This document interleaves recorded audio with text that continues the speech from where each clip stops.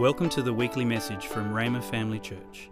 It is our hope that as you listen to this message, you will come to know Jesus better and be established in your faith and equipped for the work of the ministry. You can view the sermon notes and listen online at rhema.org.au/media. Back in October, you taught on evil and suffering. It was a very interesting session. It was pretty broad, and you actually gave some quotes from people who really leveled insults at God, and people who are respected in their fields or famous atheists, whatever. But wow, those insults and declarations against God were so heavy.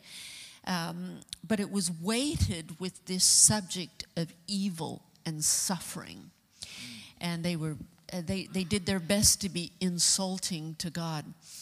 What I wanted to do for this night is actually go back and just focus on one aspect.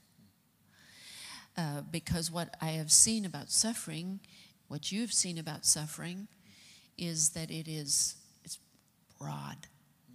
And if you didn't have to deal with all the scriptures on suffering, if you just focused in on the suffering that Jesus did for us in his death, burial, in the torture that led up to that, it would be one thing. But actually there's some, and I say this respectfully, there's some pesky verses of Scripture that have demanded looking again and looking again and looking in different translations and going back and forth and saying, oh God, help me to see this, because truth doesn't bind you, it actually makes you free. Mm-hmm. So I am so keen to chew this. Now, before we get going, we want to just tell all of our the people that are joining at any time online, we want to welcome you. We want you to really enjoy this night. And Mitch is somebody I greatly respect, and I love him. He's my son-in-law. But it works out really good because we have lively discussion. Robust discussion. And what I appreciate about him, I think what Tony and I appreciate him the most about, is that he loves God. Number two, he loves our daughter. Absolutely loves our daughter. But another thing that I appreciate about Mitch is that he loves to chew on the word. And so we get together, often we just plunge somewhere in the word. And it won't just be the beaten trail. It'll actually grab verses of Scripture that may be like, wait, what does that mean? Not the ones that we've figured out, and you don't even have to think when you say, I like those. But I also like these others that they beg actually a bit of discussion. So we're going to pitch in here in just a little bit. But you were talking about, if you can just give us context, because it was that October worldview that I thought, I want to dig into this some more. So we're doing it tonight, but absolutely, disclaimer, no way are we exhausting the subject on suffering. No way. In fact, we had to really work on trying to hone it down to one aspect and then only an aspect of that aspect. But tell us a little bit about the context of. Yeah, so we did an introduction in October last year on evil and suffering in the broader sphere of worldview. So looking at how does a Christian look at suffering and evil. And I think we focus mostly on the logical and the probabilistic or the evidential aspect of suffering, looking at how God's existence is compatible with the existence of evil. And then, which is a problem to some people. yeah, They can't imagine, they cannot put him in the same picture. Yeah. So then they decided there's not a God because there is evil. That's why those objections in those videos we played last time, you Yeah, have so guys good. like Richard Dawkins and others who, like you say, respected in their field.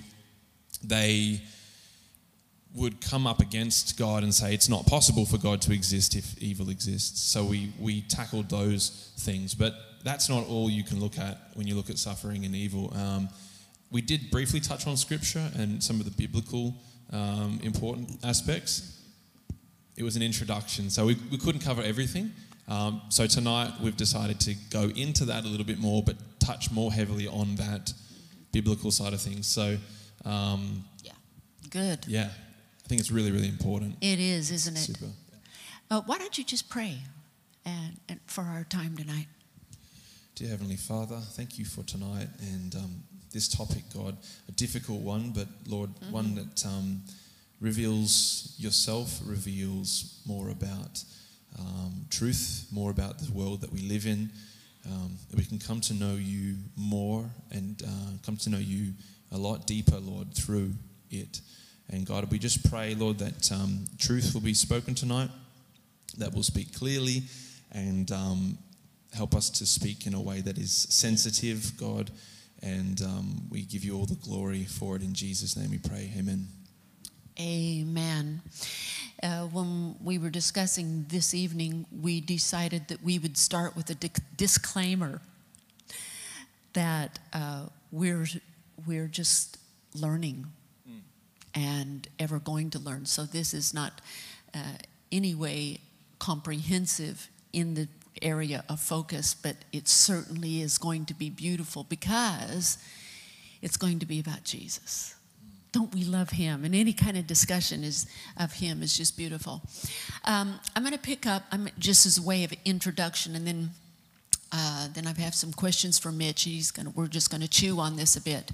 But this morning, we made mention of the fact that we're coming up into Easter, where we actually focus more on the torture and the lead up to the cross, including the cross, and then the death of Jesus, his passion. And it's so pivotal in all of human history. And we'll never tire of looking at it. His profound suffering, and yet that suffering did not stop human suffering. I think that's very interesting. He suffered on our behalf, and yet it did not stop human suffering. But what it did do is provide an intervention, the possibility of intervention into human suffering, and provide answer for it. We know that sin brings death, and as long as there is sin, there is going to be suffering. And so, but not all suffering is the same. Brother Hagin said on the subject of prayer, and we've said it on these prayer nights, if you put all prayer together, all the different kinds of prayer together in a sack, shake it up and throw it out on the table and just say prayer's prayer, you'll be hopelessly confused by the scripture on the subject of prayer, because there are different kinds of prayer. Suffering is the same way. If you put all suffering in a bag, shake it up, and throw it out on the table, you will become hopelessly confused at all the verses of Scripture that are in, not just the Old, I'm talking about epistles. So as well as what Jesus was saying. So it is important that we actually focus in on one kind. We're not tonight talking, as much as we respect it, we are not talking about Jesus suffering on the cross, in Pilate's judgment hall, Gethsemane. We're not going to be talking about that. It's very sacred, entire, beautiful. But that is not the suffering that we're going to look at tonight. The suffering that we're going to hone in on tonight is actually Jesus' suffering before Gethsemane. We're going to look at Jesus' suffering in his life and in his 3 years of ministry.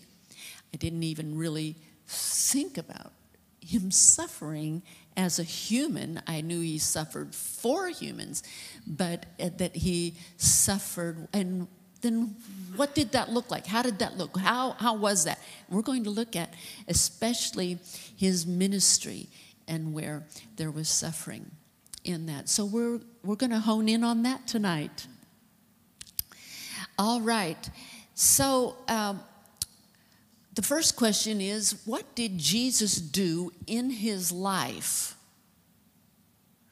to intervene with suffering? I mean, with the world that Jesus came to was not a perfect world. It was actually one that was under tremendous suffering from the Roman Empire, as well as just normal human suffering. What did Jesus do pre-cross? What did he do to intervene in that suffering? This is one of the mysteries of the incarnation for me. We see that God becomes human and takes on flesh and comes and lives with us.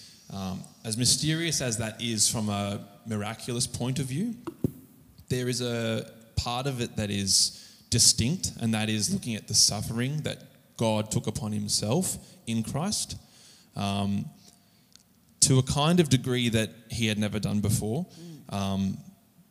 Physically living amongst us, walking with us. There's a mystery there too, that, as to why God would enter so deeply into our world to even experience the things that we experience, like suffering and then eventually death. Like, that is profound for me. So there's that. God entered into the world, and this is why Christmas is so amazing and we celebrate the birth of Christ. But there's something really profound there in the incarnation. He chose to suffer with us. That says something about God. It says something about his disposition towards suffering and how he can relate to us. So that, to me, is really, really powerful. I do too. I think that the incarnation, we skip over, we celebrate his death, burial, and resurrection, but to celebrate his life that made him qualified, really, to be our sacrifice. This verse of scripture in Hebrews 2:17 and 18, it says, therefore it was necessary for him to be made in every respect like us, his brothers and sisters, so that he could be our merciful and faithful high priest. Apparently, if he wasn't made exactly like us, he couldn't have been our merciful and faithful high priest. And that is his ministry even today. Then he could offer a sacrifice that could take away the sins of the people, since he himself has gone through suffering, and that was prior being wounded for our transgressions and bruised for our iniquities. He himself has gone through suffering and testing. He is able to help us when we're being tested. Yeah. So that's the incarnation that you're talking about. Yeah. It's amazing, isn't it? Read, there's that other verse of scripture, if you can read Hebrews, the fifth chapter in verse 7. It's on the back of that. The 5th chapter in verse 7, the same. Yeah, so it says... 4 verse 15. This high priest of ours understands our weaknesses, for he faced all of the same testings that we do, yet he did not sin. Yeah. So that's amazing. So it was like God wanted him to experience not the best, just the best of the world. Years ago, I had the opportunity to go to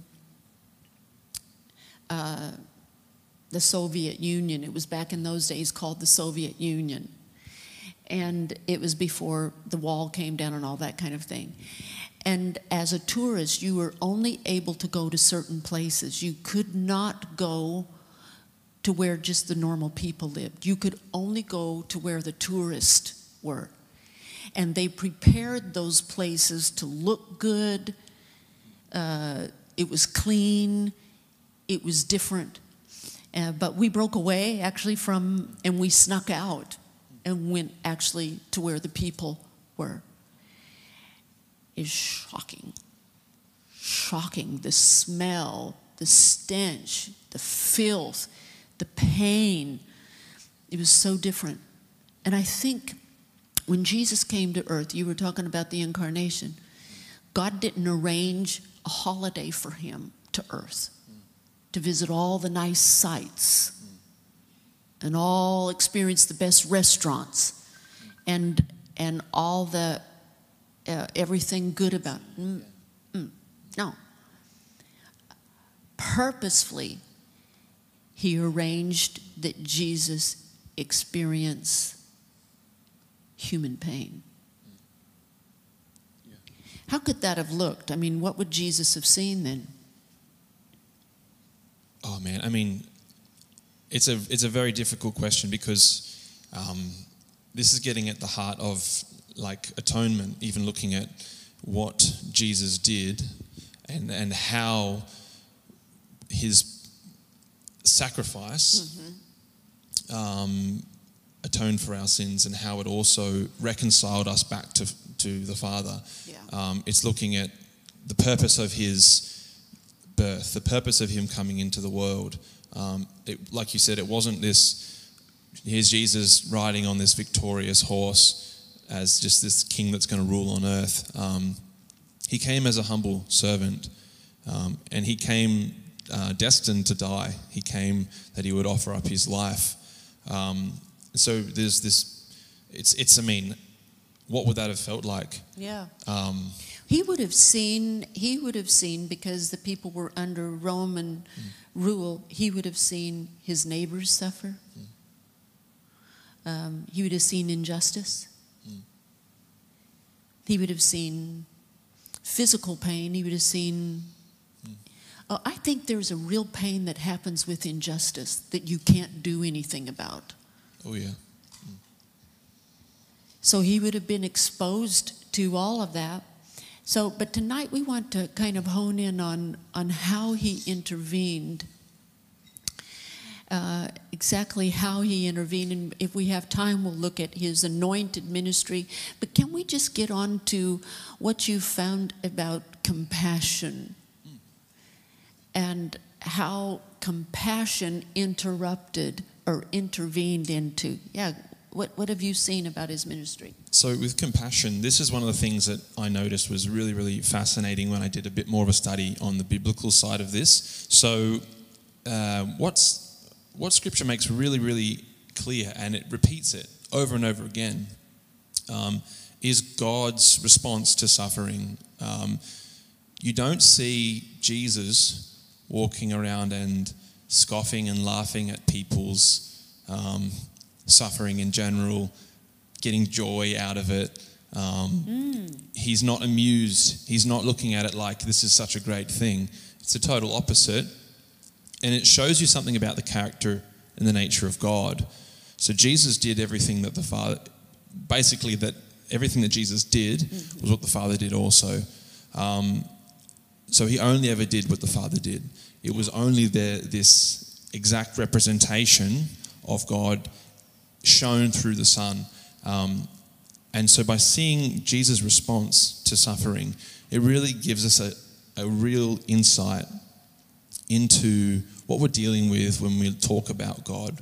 What's God like when we look at suffering in the world?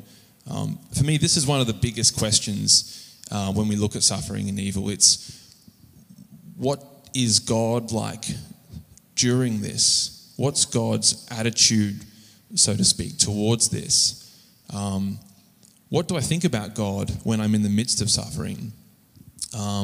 When I see suffering in my own life, Or when I see suffering around the world and I see children that are suffering and I see parents that are suffering and people of all kind, right?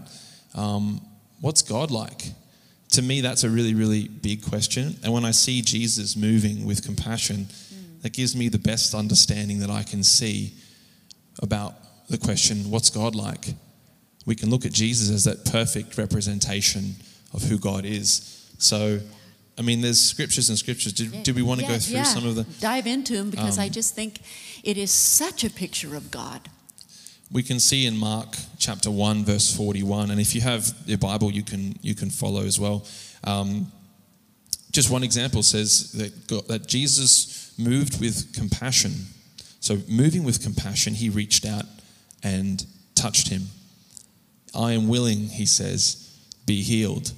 So here we have, in the context of this, someone who is sick or with a withered hand, leprosy, and Jesus moved with compassion in response to seeing sickness. Not, well, you've probably earned it, you've probably deserved it, good riddance, you're stuck with it. It was like, this guy's sick and I don't feel good about this. And so God moved with compassion, interjects into that situation and changes it from his current spot of being sick, and then God heals. You know that It's verse, amazing. that sticks out to me when you read it. It says that he moved, as opposed to staying still or just sitting back and observing it, and maybe just talking to friends and saying, oh, isn't that a shame? He actually was motivated by this thing that the Bible calls compassion. And then what does it say? He moved with compassion and did what? He said, I am willing, he said, be healed. Wow. Yeah, in response, yeah. Yeah. Be healed.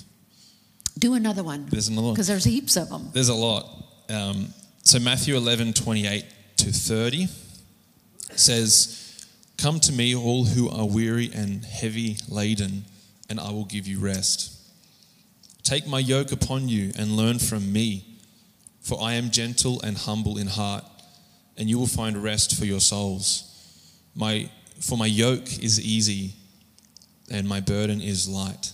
Wow. So we see God looking at our problems, our stresses, our heavy laden situation, our weariness, and Jesus is saying he's not content with that.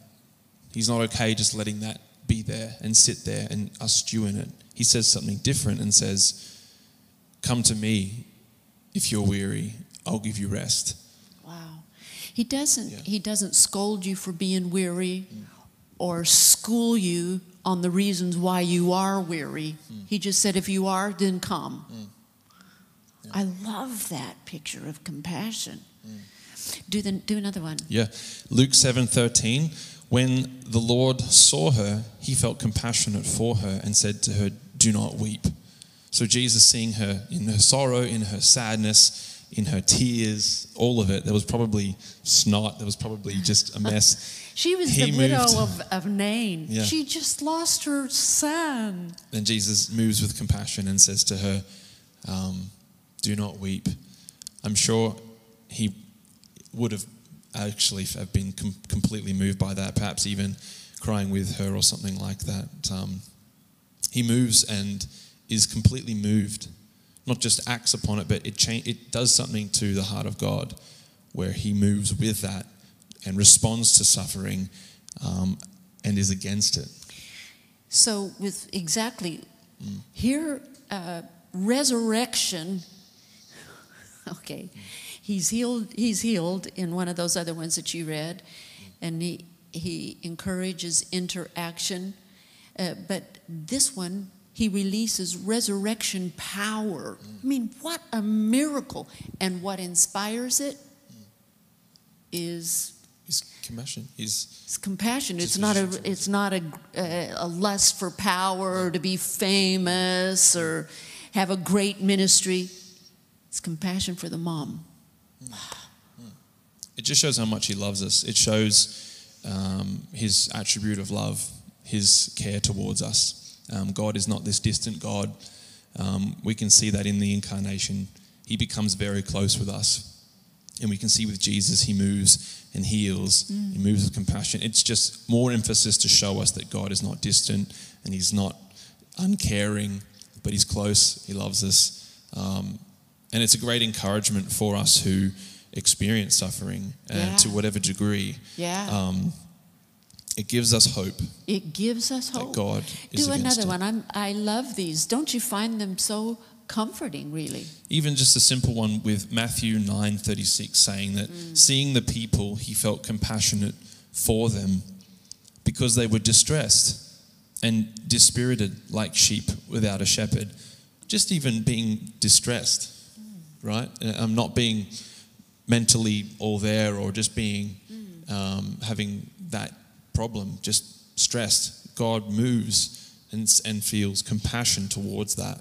Wow. I mean, even the simple things, right? It doesn't have to always be the grand, big things. He moves with compassion on even the small little suffering things, right? And part of the reason I think that that's so powerful is that he became like us and experienced things like us, suffered with us, so that we can look to him like a perfect tutor. We can be like, well, you've been here, you've done that. Yes. You know, it's like, it helps us relate, I think, to God. It really does. And what he followed that up with when he saw them like sheep scattered, having no shepherd, being distressed. And then he said, pray the Lord of the harvest that he would send laborers into the harvest. So that compassion for the people actually was the motivation for prayer. So it wasn't just his desire to have a great prayer ministry and to be, amazing in the area of prayer. Prayer poured out of what he saw, just the general people being distressed. I like that translation because I reckon right now if we look around the communities that we're in, you go shop and you see people distressed because of what's going on in the world. They're just distressed. And if we can see through his eyes, he's not just observing them or tolerating their distress or aggravated with their distress or what's wrong with these people? Why don't they see it the way we see it? He's actually moved with compassion. And out of that prayer then, we go down to chapter 10. That's where he starts calling his disciples to himself and giving them power. It was all motivated. All of that calling and equipping was motivated out of love. Wow. It's incredible. That's powerful. There are so many scripture verses on compassion. I think I found like 20 in just a small section in the Gospels. And then, you could just go on and on and on about that. I'll give like two more. Okay. So then Matthew 14, verse 14. When he went ashore, he saw a large crowd and felt compassion for them and healed their sick. So again, we see a healing taking place that's sourced by God's compassion towards those who are sick. So he sees the sick, and it must have been awesome walking around in that time with Jesus and just seeing him confront people who are sick. And just, you get on a boat, you get onto a shore, you walk on up, and then there's a bunch of people sick, and Jesus just like feels for them. He's moved for them. And then he just lays hands. People who are sick are just getting healed left, right, and center. God doesn't do anything purposelessly. No. He always does something with a purpose. And when you see Jesus heal people like this, you've got to ask the question, what is this showing me about God? Why did Jesus heal random people who aren't even mentioned? Their names aren't in the scripture, just people. Why is that there as opposed to all the countless other things that you could have said about Jesus? And that the scripture also tells us that too much was done, that they couldn't record all of it. And so it was just small amounts that were recorded, right? Yeah. I mean, why did that get put in there? I think it just re-emphasizes again and again something that God finds super important, something for us to know about him.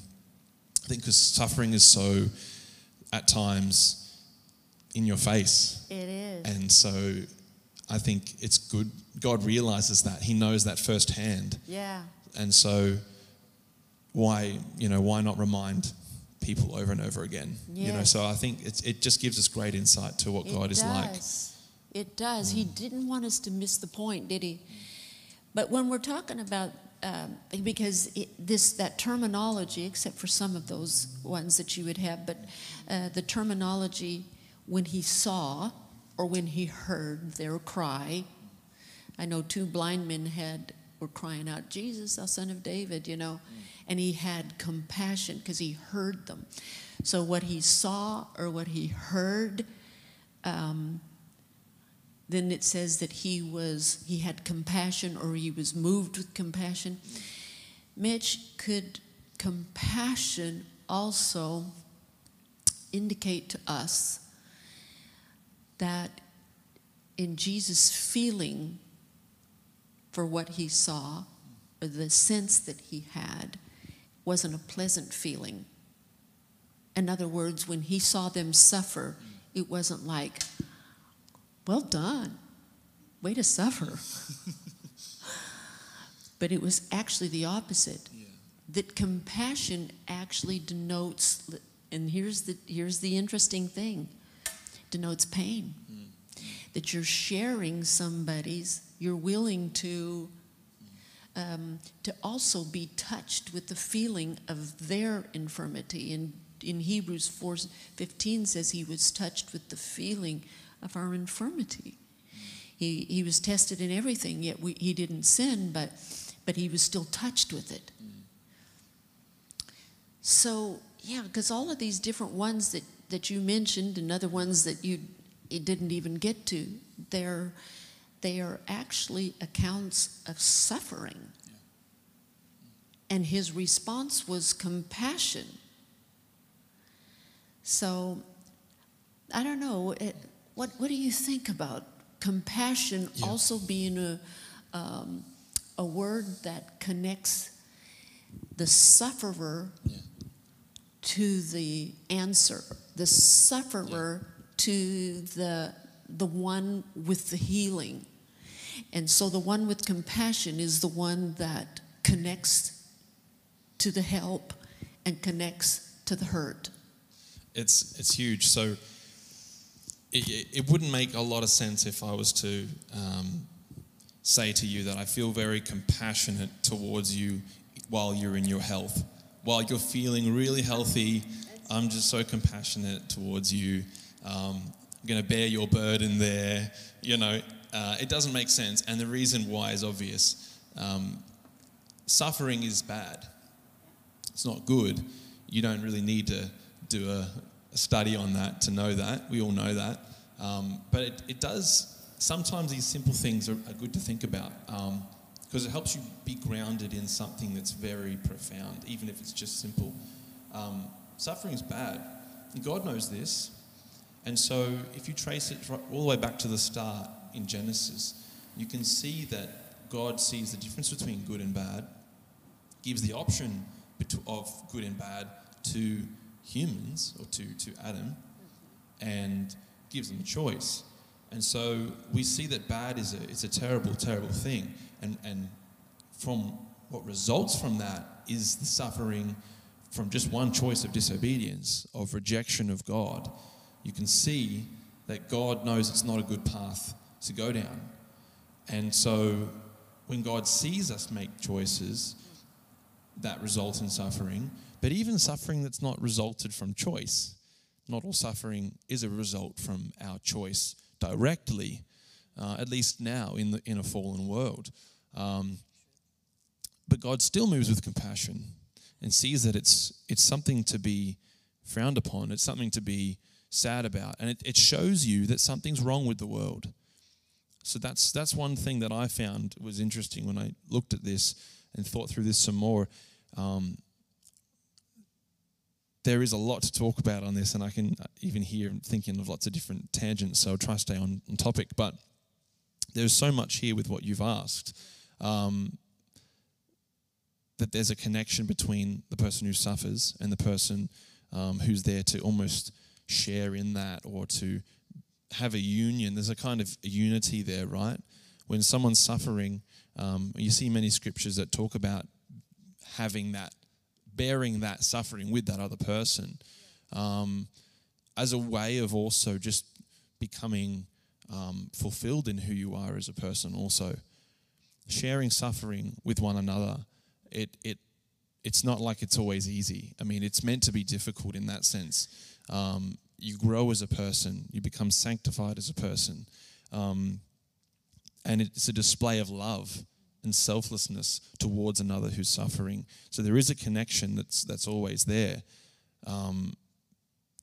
and that was modeled perfectly by Jesus first. We can see that Jesus showed us that, but there's so much there. I wonder if I'm just rambling here now. But no, I think you're dancing around something that maybe we're going to need to get into, because with Jesus being our example, and he is the prototype, as it were. I hope that's not a disrespectful It's a good word. name for him, but a prototype of what a son of God looks like and what a son of God acts like. If you want to know what a son of God, how he can function and how he represents God, then you look at Jesus. Yeah. So not only when you look at Jesus do you see what God is like, but when we look at Jesus, we can see what we're to look like as well. So I think that what I'm picturing, when Jesus was encountering in his condescension, in that incarnation, in his living, John the 1st chapter and verse 14, he lived among us, and he was living among suffering. He didn't just observe it with a cavalier attitude or just take notes on it. He moved in closer, where actually he shared that suffering with them. It was not his own pain, it was their pain, but in his identification with man, he had to identify not with man as God originally created, but he had to identify with man as man had become in the fall, which involved pain.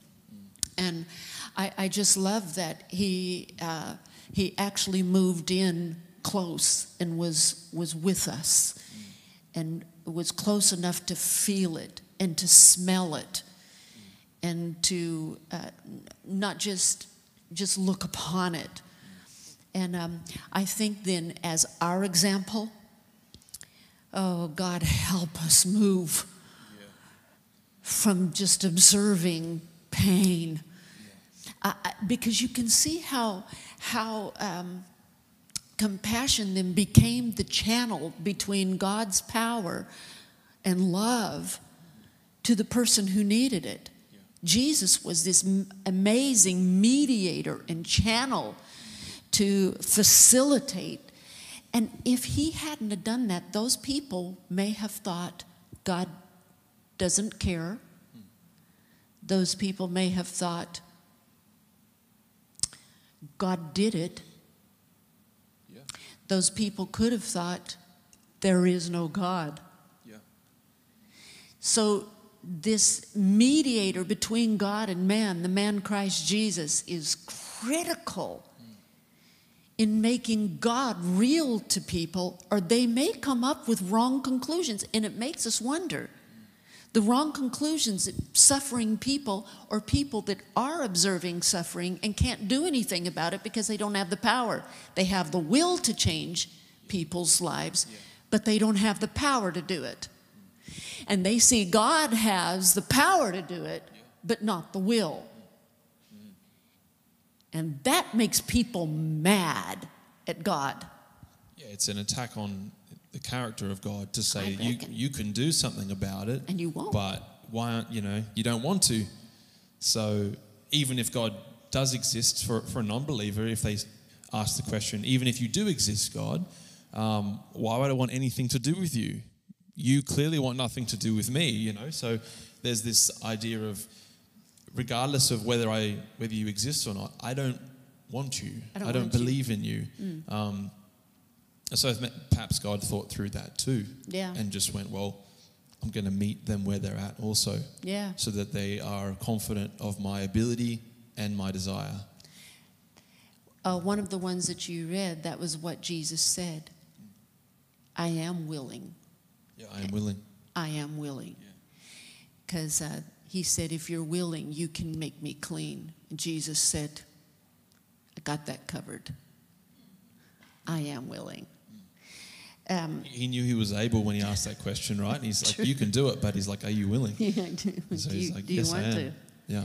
And it's a radical thing to think about, to think of God, just for a second, to think of this, that God would suffer in Christ. I mean, if you think of a king who is, in all his glory, almost untouchable, why would a king go through suffering or small, medial things? Like, he wouldn't. He's so great. He's so big.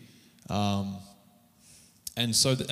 you look at other religions in the world too, right? So you can see this picture of God or their gods being so transcendent and so other that they don't suffer at all. They don't mingle with humans in our little world. They're too big for that. They're too great for that. And yet here is God, who is the greatest conceivable being, suffering and taking on flesh and taking on the limitations of humanity and all of that comes with it, the weaknesses, the natural dispositions to the world and to the natural laws around us, to sin and to death, yet without sinning. Yet without sinning. Still experiencing the results and the consequences of sin in our world. It's a profound thing that God would do that. It's hard to get your head around, isn't it? I love that verse of scripture that we did look at, though, from Hebrews, that he was in all areas tested, yet without sin. And God on purpose exposed him to things that maybe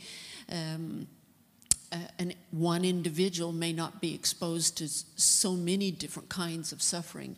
But I believe that in Jesus's earthly life leading up to his ministry, he was intentionally, by the will of God, exposed to things. And it makes us wonder, Mitch, in our lives, we've been exposed to either on a personal level, on a very personal level, we've been exposed to suffering or pain, or we have observed it in other people. You can either harden to it and end up like in the parable that Jesus gave of the Good Samaritan. That was another compassion verse of scripture, because the Good Samaritan, the Bible said, had compassion on that guy that had been beaten. But the religious people actually saw the guy, and instead of it moving them to compassion, it moved them to the other side of the street. They actually put distance between them and the guy that had been clobbered. I think that's really confronting for us. Jesus' life as an example for us then is very confrontive to us, because when we see pain, I think when we see pain in people, we have to decide what we're going to do with it. And Jesus didn't heal everybody that he ever saw that was in pain. He didn't do that. On occasions, he healed everybody, and he delivered people. But what we do know is that when he did see some people and he was moved with compassion, maybe if we're seeing things that we're backing off from, could it be? But what does us moving with compassion and moving in, what could that look like for us, Mitch? On a practical level. Instead of looking at the Great Samaritan story with the religious people who just walk past, you have those two options. You can choose to say, that's extra work, that's uncomfortable, that's going to cost me some money. That's going to cost me some time and stress to help this person or to share this burden or to reach out. Or you have the other alternative, which is to just do something about it with whatever power you have, even if it's just a little thing, and help. What would that be like if we all did that? I know. It's hard to imagine really what the world would look like. It might look like heaven, to be honest. It's hard to picture a world where nobody cared for themselves more than others. I think the root problem is really just this desire for ourself before everyone else or anyone else. Yeah. Where love ends up laying down your life for other people. I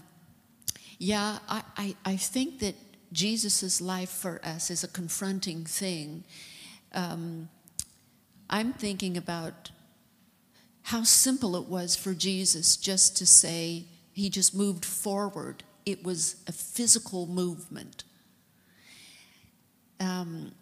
Could we do that sometime if somebody is in pain rather than staying stationary where we are? What if we literally and physically, if we notice their pain and something moved in us?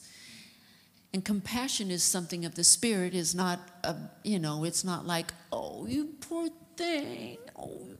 It's not pity. It's something on the inside that goes, you hurt.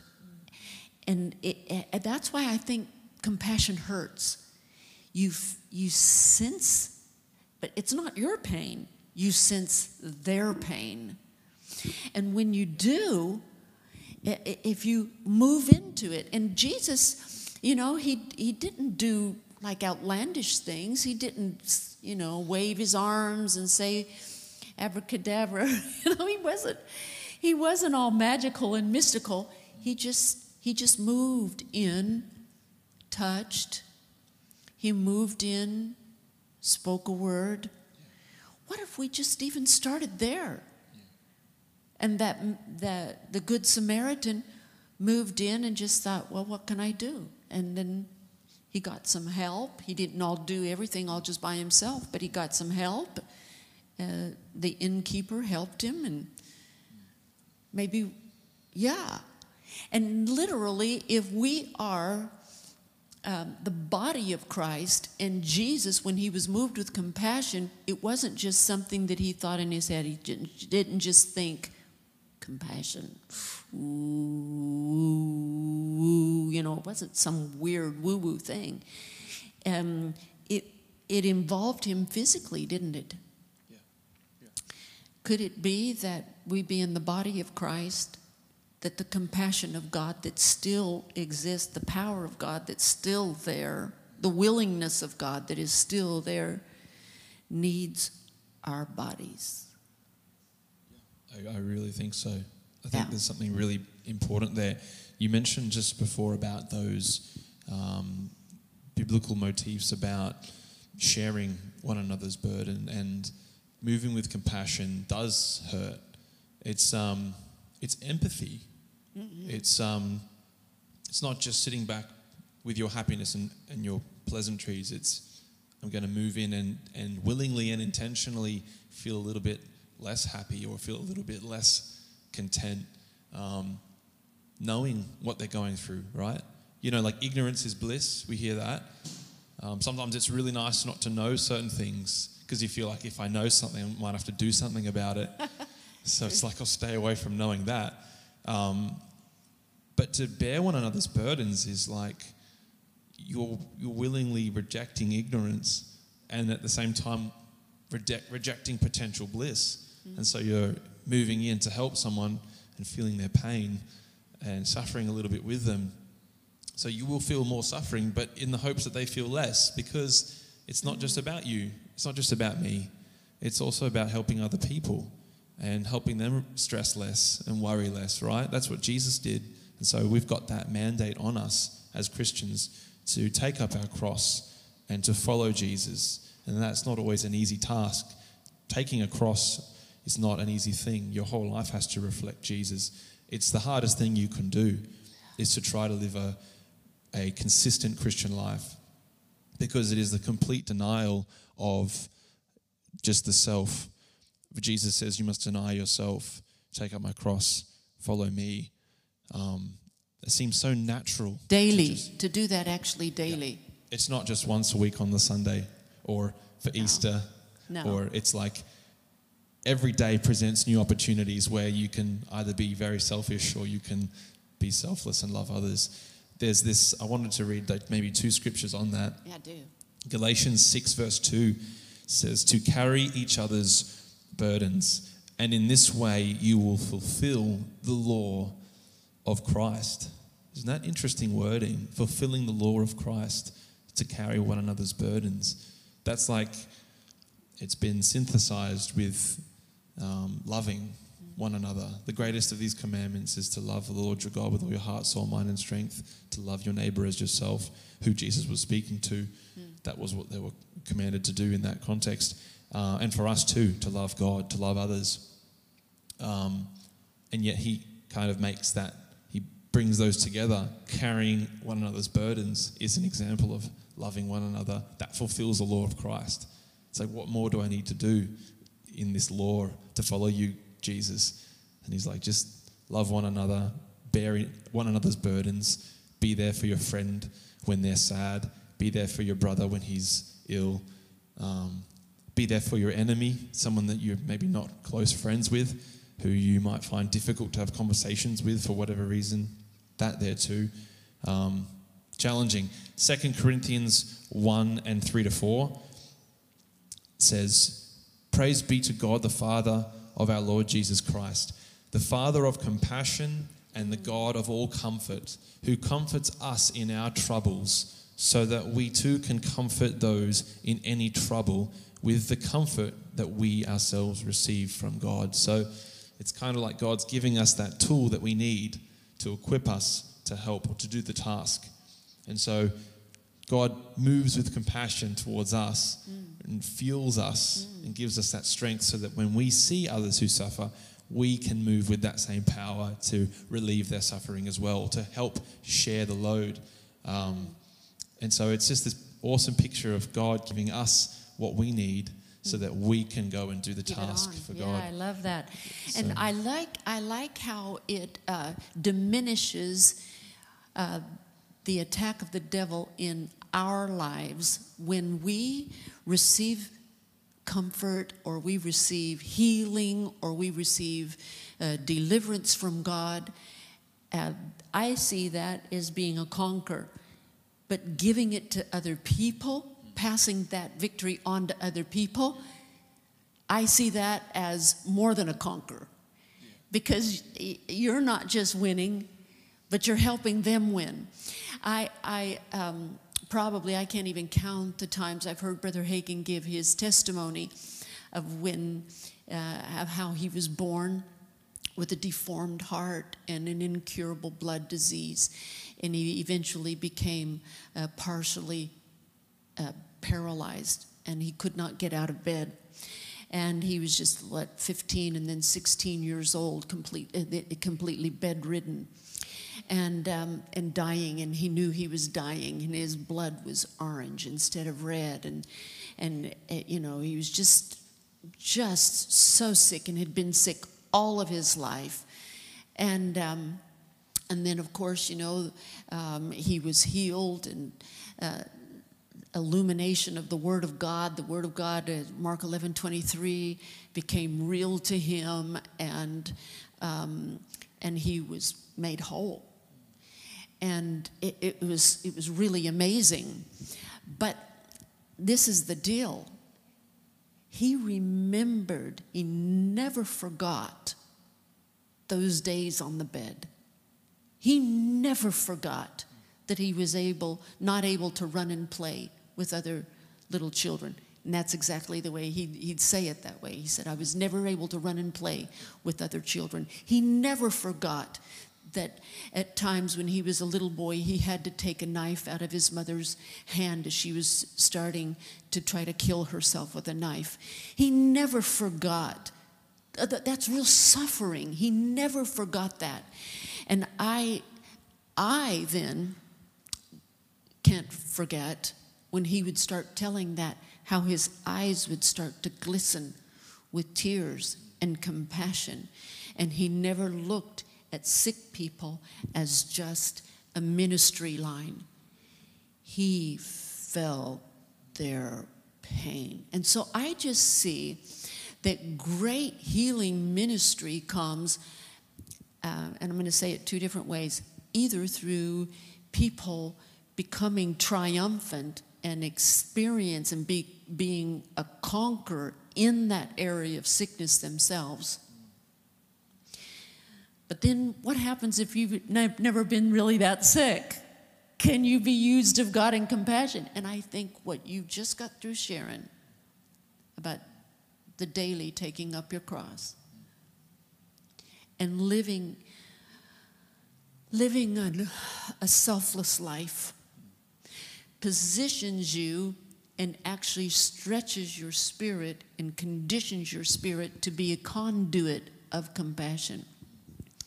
Because in laying down your own life, in choosing to notice other people, you can exercise compassion, where and exercise the sensitivity to other people's needs, empathy, where, you know, Brother Hagin, Oral Roberts, we shared about that. Oral Roberts also tuberculosis, Lester Summerall, tuberculosis, A.A. Allen, he had something, William Branham, also himself, and other kids, his children, and so you go through those great healing evangelists that became conduits for multitudes of people to be healed, and they were not foreign to pain. But it is possible for people who haven't gone the route of near-death experience, if we'll do just what you said on a daily basis. God can condition us and prepare us as a vessel of great, great compassion. I want that. I want that. I want it for the people who are suffering. But I also want it for His glory, so that they don't have the wrong impression of Him. I want Him to be known.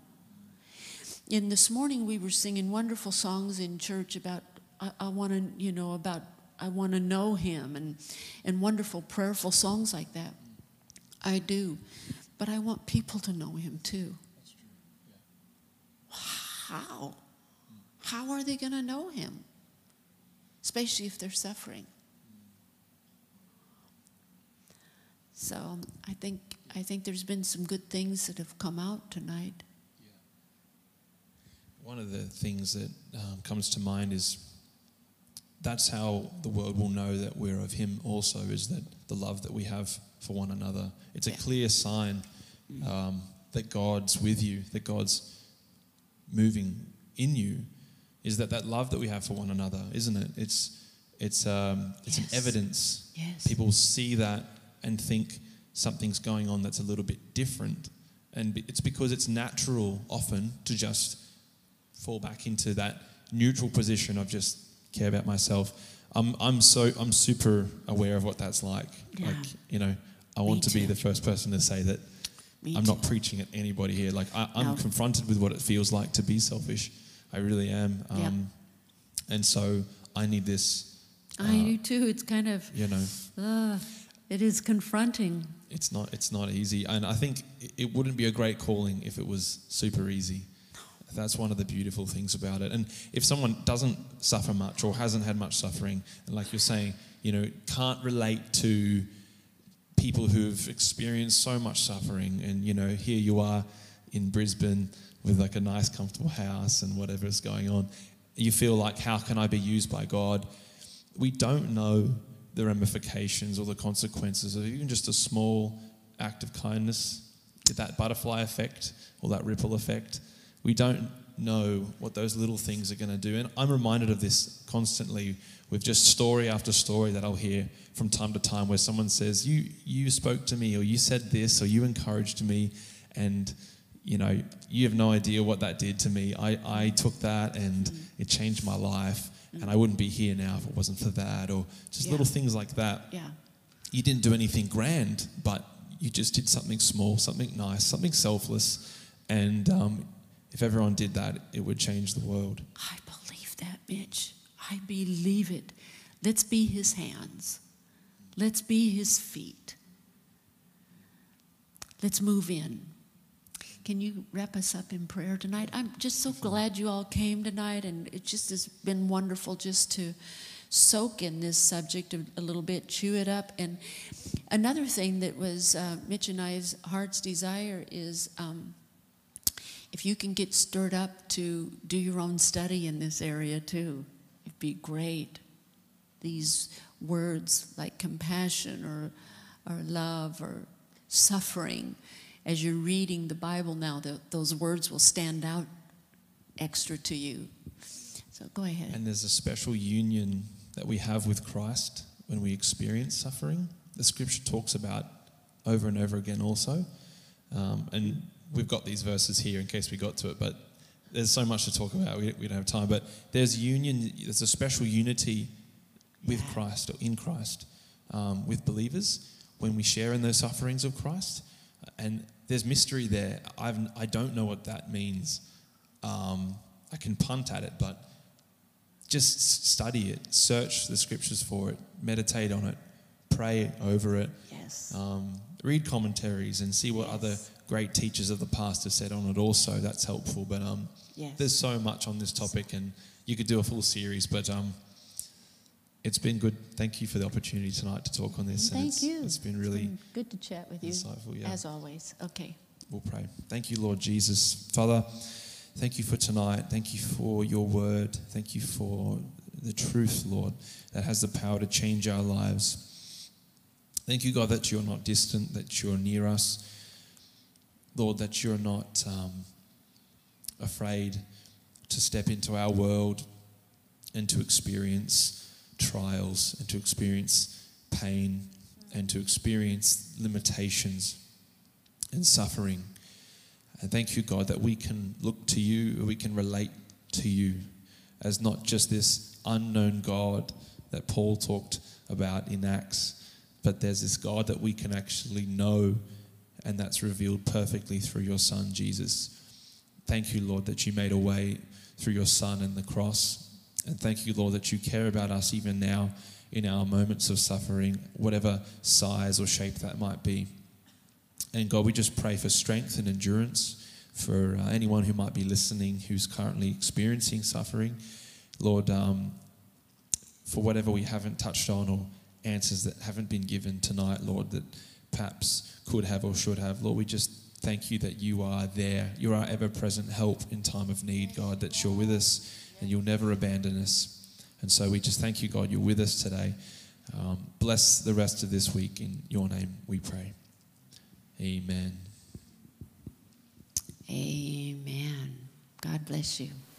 If you would like more information or resources on this or other topics, or if you would like to sow into this ministry financially to help us share messages just like this one each week, please visit our website at rhema.org.au.